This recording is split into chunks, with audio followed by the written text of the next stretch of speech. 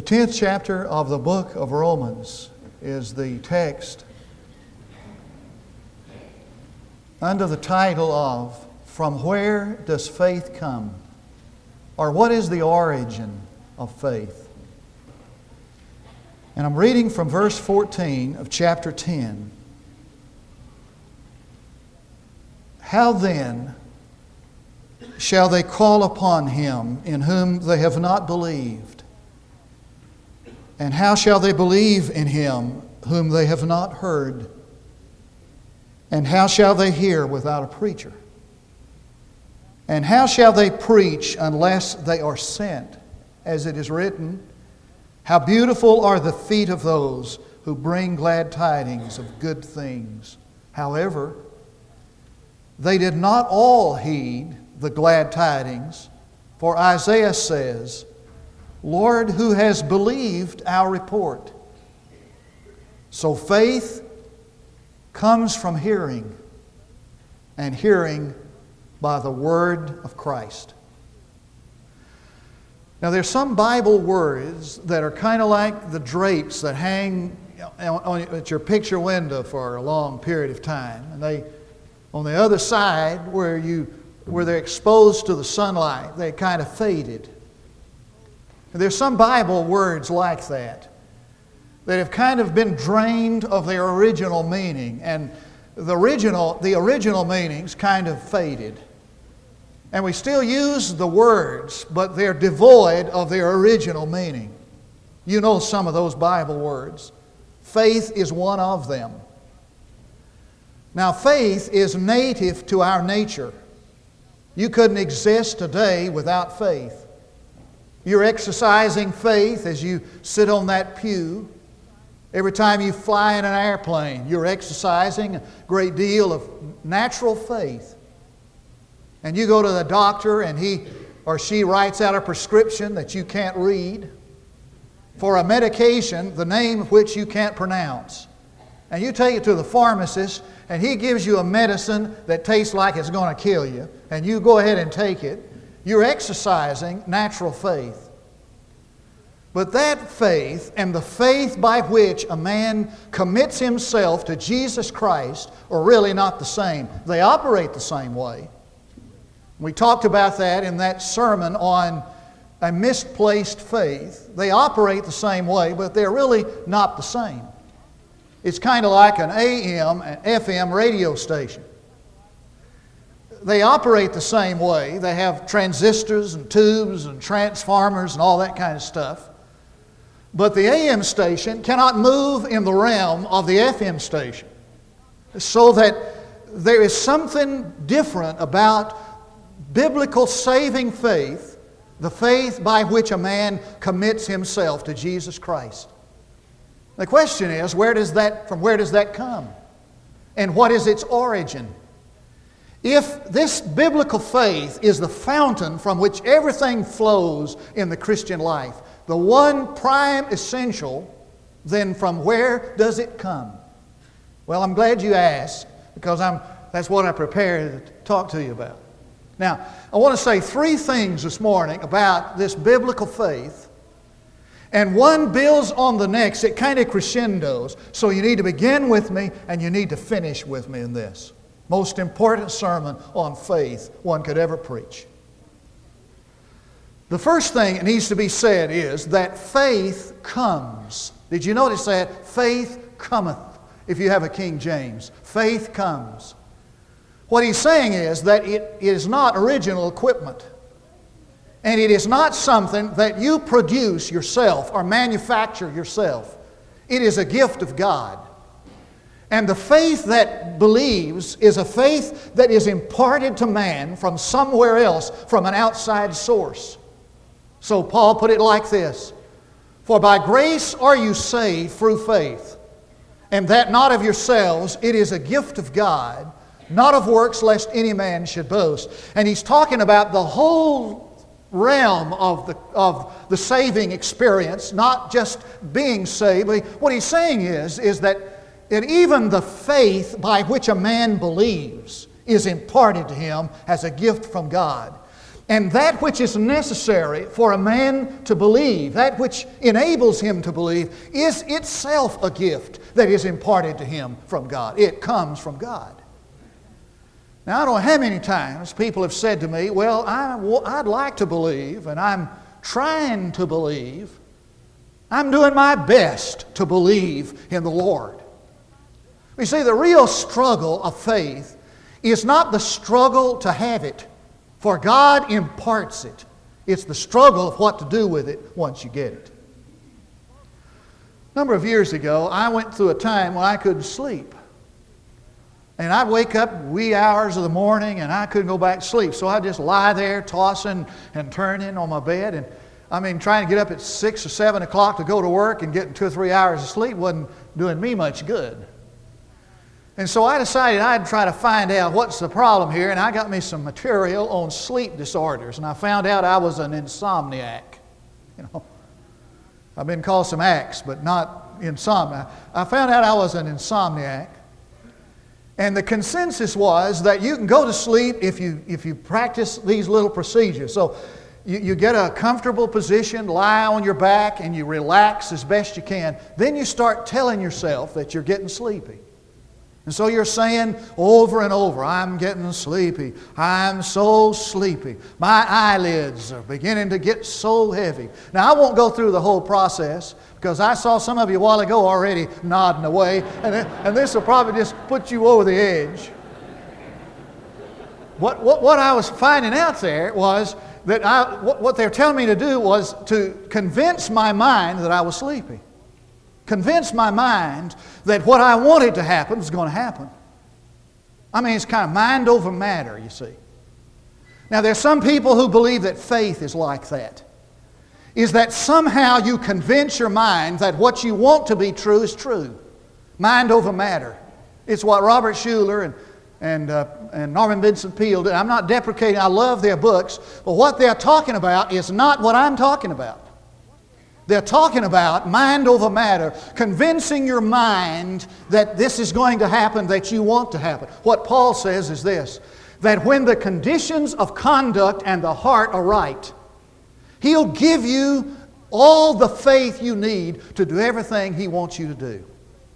Now, we're going to talk at the end of this sermon about what those conditions are, but I need to say it again. What Paul is saying is that when the conditions of conduct and the heart are right, God will give you all the faith you need to do everything you need to do. For there is a basic principle of the Christian life, it's this, that what God requires of you, He provides for you.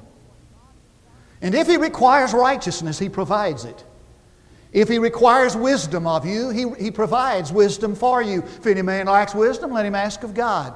If God requires faith, and He does, for without faith it's absolutely impossible to please Him. For if He requires it, He will provide it. It comes. All right, second. Faith comes through His Word.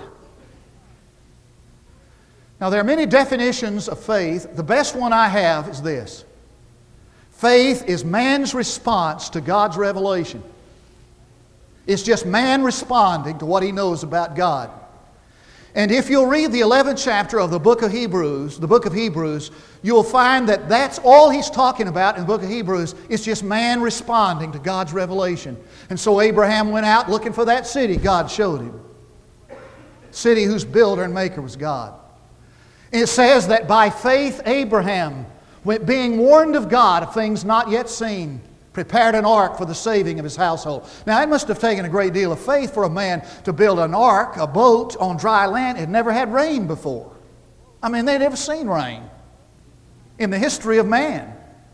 So here's this guy out here building a boat. Why did he do that? And how did he have faith? Well, he was just responding to what God had shown him, that one day this whole world is going to be covered with water. For faith is just man's response to God's revelation. Now, there are two implications of that. Watch this. The first implication of that is this, that faith originates with the Word. Faith originates with the Word. Now, sometimes somebody will say to you, I'm a believer and I have faith, but I don't know anything about the Bible, and I don't know anything about, a religion. theology. I don't know anything about the Bible, but I still have faith. Well, they might have faith, but they don't have biblical faith. For faith originates with the Word. Manly Beasley used to say, faith is not a leap into the dark, faith is a leap into the light. So that God gives us this light and I leap toward it. I respond to it. It originates with the Word. Second implication is that faith is not a substitute for knowledge. Now, there's some people who think that if you have faith, you've got to jettison knowledge. I am sick up to here with all those pseudo-intellectuals that say the more ignorant you are, the more faith you have. That you've got to be totally ignorant, that the people who have faith are the people who just don't know any better. Well, faith is not a substitute for knowledge. It's not a substitute for reason. It is based upon reason and it transcends it. Now, whereas it is impossible to have faith without the Word, without knowledge, it is also true that people can have knowledge of the Word and not have faith. One of the most appalling and amazing things is that there are so many people who have this enormous grasp of the knowledge of the Word and do not have response to it, don't do anything about it. That's what Paul was talking about when he said, not everybody believed the report of Isaiah. As a matter of fact, they said, who does believe it? Nobody believes it, you see.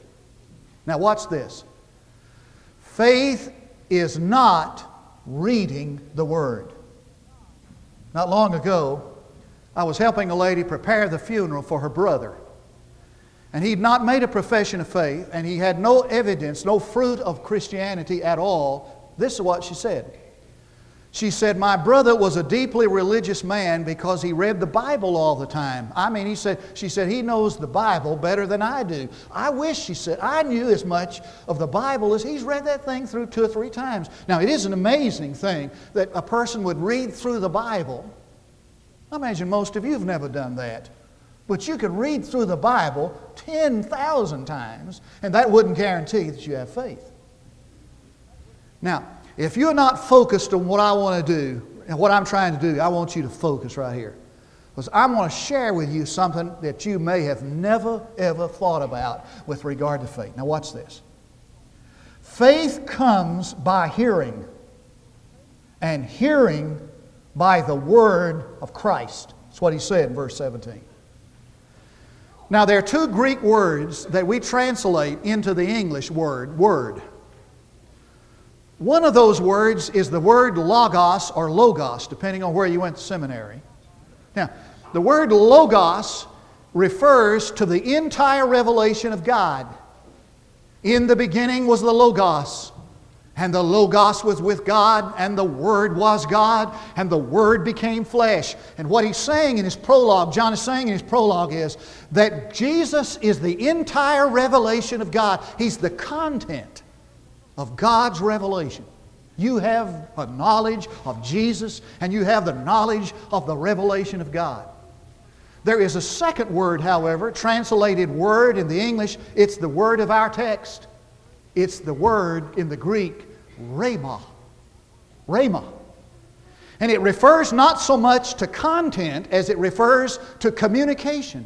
It's like when you say, can I have a word with you? You're not talking about that. You're not saying literally, I got a word with you. I want a word with you. You're saying, can we get together and communicate? Can we talk? So that one refers to content and the other refers to communication. The word rhema, which is in our text, is a word that refers to utterance with an emphasis on hearing. Now watch this. What he's saying is this. Faith comes through the utterance of Jesus. He's not saying that faith comes when you hear somebody preach. He's not even saying faith comes when you repeat words aloud. I was flipping through the channels on the television the other day, and I saw this woman on there on one of the religious stations, and she quoted this very verse. She misquoted it. She said, you know, faith comes by hearing, and so I just repeat the words over and over. I read the Bible out loud, and that produces faith in me. That's not what he's saying at all. He's saying this. He's saying that when the Logos is being proclaimed, and inwardly Jesus Christ utters in your spirit an affirmation of that word, an amen,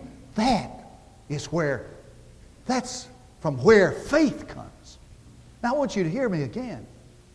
This has happened to you, hasn't it? I mean, you've been sitting, you've listened to a preacher preach, you've heard him preach over and over again, same verses of Scripture. But one day you come, are you hearing me? One day you come and all of a sudden something happens on the inside of you. Jesus speaks down on the inside of you, and all of a sudden faith springs. Now He's not saying you can't believe unless you hear about Jesus. He's not saying that at all. Look at that verse 14 with me again. Look at that. How then shall they call upon Him in whom they have not believed? And how shall they believe in Him? Now, if you've got a King James, it's of whom, right? You got a King James, the real Bible. It says of whom. I want you to take a pencil right now and I want you to scratch it. You're not going to desecrate the Bible. Just scratch out the word of. It should not be there. The New American Standard has it correct. Look at this. How shall they believe in Him whom they have not heard? Now, one says that you can't believe in Jesus unless you hear about Him. The other says that you can't believe unless you hear Him, period. What an amazing discovery. Faith comes when all of a sudden there is this communication in the inner man affirming the Logos from Jesus Christ Himself. Now, somebody's asked me, well, how does God speak to you? How does Jesus speak to you? Well, I don't know how He does it. But let me tell you something. When He does it, you're sure going to know it. And I'm talking to little kids sometimes, and we're maybe in Bible school, and I'm talking to them, and they're all just kind of messing around. You know how kids do? Some doing now. And kind of messing around like normal kids. And I start to them, I maybe just talk to them about Jesus and start talking to them about His death on the cross, and you can just see in some of them something happen. And there is in their little, pliable, moldable spirit this willingness to hear. And all of a sudden you just know that Jesus speaks to them, and they leap in faith. Now what Paul is saying is that faith comes when I hear Him. When the divine enablement to hear comes. Faith comes when Christ confirms what has been said in His Word. All right? So, number 2, first, faith comes through His Word, the final one, to the heart that's prepared to hear it. Now, does it seem strange to you that if faith is a gift from God, why are you held accountable for not having any? Does that seem strange? Does that seem fair? I mean, if faith is imparted from God to you, why are you held accountable if you don't have faith? Why am I accountable if I don't have faith, if faith is a gift? In the 18th chapter of the book of Luke, Jesus said, when the Son of Man comes, will He find faith on earth? And then He goes on to describe what's going to happen if He doesn't. And the implication of that question in its context is this, that when the Son of Man comes, He ought to find faith on earth, because He's willing to give faith if I'm willing to receive it. Now listen to me carefully. The Lord is willing to impart, God is willing to impart faith to you when you're ready to receive it. Now that was the problem with Israel. Israel wasn't ready to receive it. And so look down in verse 21. It says, but as for Israel, He says, All the day long I have stretched out my hands to a disobedient and an obstinate people. And those two words describe the reason why Israel didn't receive the faith to believe. They were disobedient and they were obstinate. Let me tell you what those two words mean. The word disobedience means an unwillingness to be persuaded. It means to have a closed mind. It means, okay, tell me, but I'm not going to believe it. Go ahead and lay it on me, but I'm not going to believe it anyway. When I preach on Sunday morning, I'm preaching to a congregation or a jury. Most of the time I'm preaching to a jury. I hardly ever preach to a congregation. Now, you know what a jury is, don't you? A jury is a group of people who takes the evidence and goes off and considers what they believe about it and they're going to do about it. Most of the time, I preach to a jury, and most of the time the jury is already prejudiced about what they're going to do. I mean, now, isn't that the truth? Most of the time, you come here because maybe out of curiosity or to hear or to get some information, or maybe you come because you feel like it's the thing to do. But how many of you come just to consider and make up your mind about what to do with it? Israel said, in essence, I'm going to hear this, but I'm not going to do anything about it. And the word obstinate means a disposition that is bent to arguing. You tell me about it, I'm going to show you where you're wrong. Does that sound like anybody you know? You tell me what it is, and I'm going to show you how you're wrong. Now, I'm going to turn those two words around. I'm going to show you the conditions by which you receive faith. A readiness to obey and a willingness to listen. Hear me now. A readiness to obey means that I come with this commitment. God, I make a commitment. I'm going to do what you want me to do even before I know what it is. I make a commitment that if I have relationship in my life that are sinful, I'll get rid of them. You show me. Yes, you show me the habits that I have, both attitudes and actions. Yes, Lord, I'm ready to be delivered of them. I'm ready to do what you say do. I'm ready to go where you say go. I'm ready to say what you say to say. I'll do whatever it is even before I know what it is. That's what I'm talking about. It's like when somebody comes up to you and says, will you do me a favor? You say, okay, what is it? Maybe so, what is it? He said, no, I want you to tell me, would you do me a favor? Well, tell me what it is. He said, no, if you do me a favor, you got to say I'll do it before you even know what it is. Now, are you ready to do that? What if you said to God this morning, whatever you want me to do, I'm ready to do it. And God said, what about that relationship? What about that habit? What about that tithing? You see what I'm saying? There not only has to be a readiness to obey, but a willingness to listen. And you say, don't you have them in reverse? Don't you have to be willing, or don't you have to be willing to listen before you're ready to obey? No, if you're not ready to obey, you're not willing to listen. It's like when you have a student and he wants to argue with you. I used to coach a little dribblers basketball team, and I had this boy whose father knew all there was to know about basketball. So they talked about it at the supper table. Everything I was doing wrong. I didn't know anything about basketball. They just asked this boy's dad.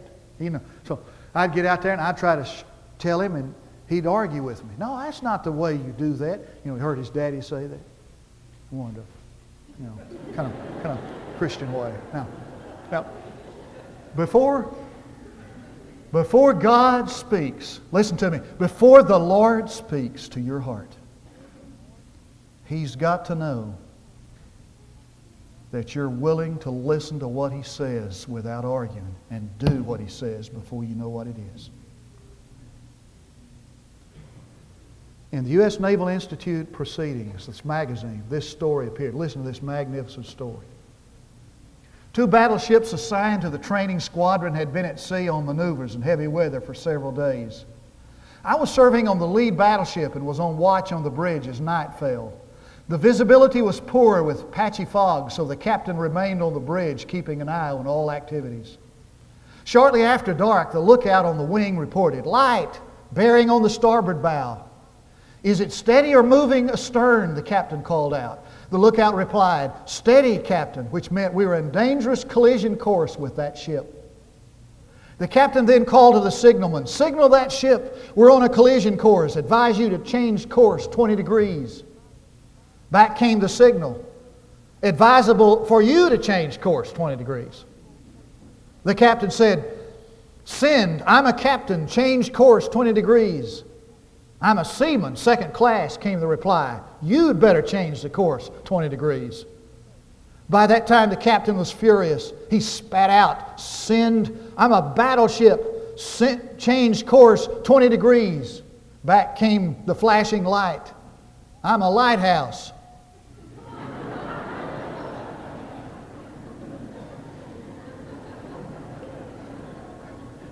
We changed course. Good idea. It all of a sudden occurred to me one day when I was reading the Scripture that the only person any people believed that Jesus was risen from the dead, the only person anybody believed that that story was true, was when Jesus said it. The disciples didn't believe the women, and the women didn't believe the gardener. The only person they believed was when Jesus confirmed it himself. And so Danny Corin was raised in a Jewish family. And while he was a boy in Dallas, Texas, he went to a career day at high school, and he picked out, this Baptist preacher was talking, and he went to hear him. And the Baptist preacher didn't talk about Christ, but he did stir, he pricked his curiosity, and Danny Corum began to go to a Baptist church to find out what it's all about. And he had this longing to know about Jesus. And so Danny Corum, if you've never heard of him, is a magician. Some of these tricks you see on television, these famous tricks, he invented himself. I saw him in my church one time. He's in my church, true story, make an aquarium disappear with water and fish. I still haven't figured that one out. Danny Corum said he'd go into his room and he'd close the door and he'd get out on his knees and he'd say, "Jesus, if you are God's Son, would you tell me?" And he said, "One night I went in my room and I prayed the prayer that I've always prayed." He said, "I'm not going to tell you what happened. Even physical phenomena happened to me." But he said, when I got down that night and I said, "Jesus, are you God's Son?" God said unmistakably, "Yes, He is." And Danny Corum said, I came out of that room forever changed. And he led his sister to the Lord. His family disowned him. He believed because Jesus uttered His word. I want you to bow your head. Close your eyes, please. Faith comes. Faith comes through His word. Faith comes to the heart that is prepared to receive it. Willing to obey. Ready to obey. Willing to hear. Would you ask God what He wants you to do? Would you?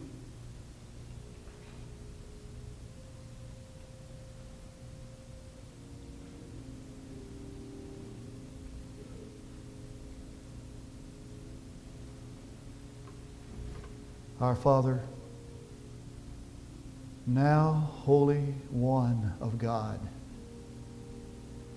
would you speak to the heart, to the spirit of man?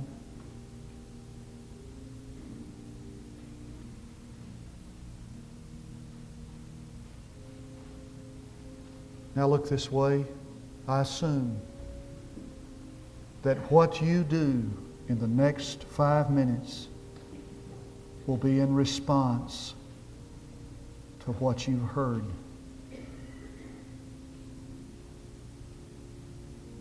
And if there is no response, I assume that you're not ready or willing to respond. If God has spoken to you about your need to be saved, come right quick and commit your heart to Jesus in response. And if He's touched your heart about church membership, don't wait till you've checked everything out. Come. Or maybe your own life. There's need in your own life. Would you come while we stand, sing, come?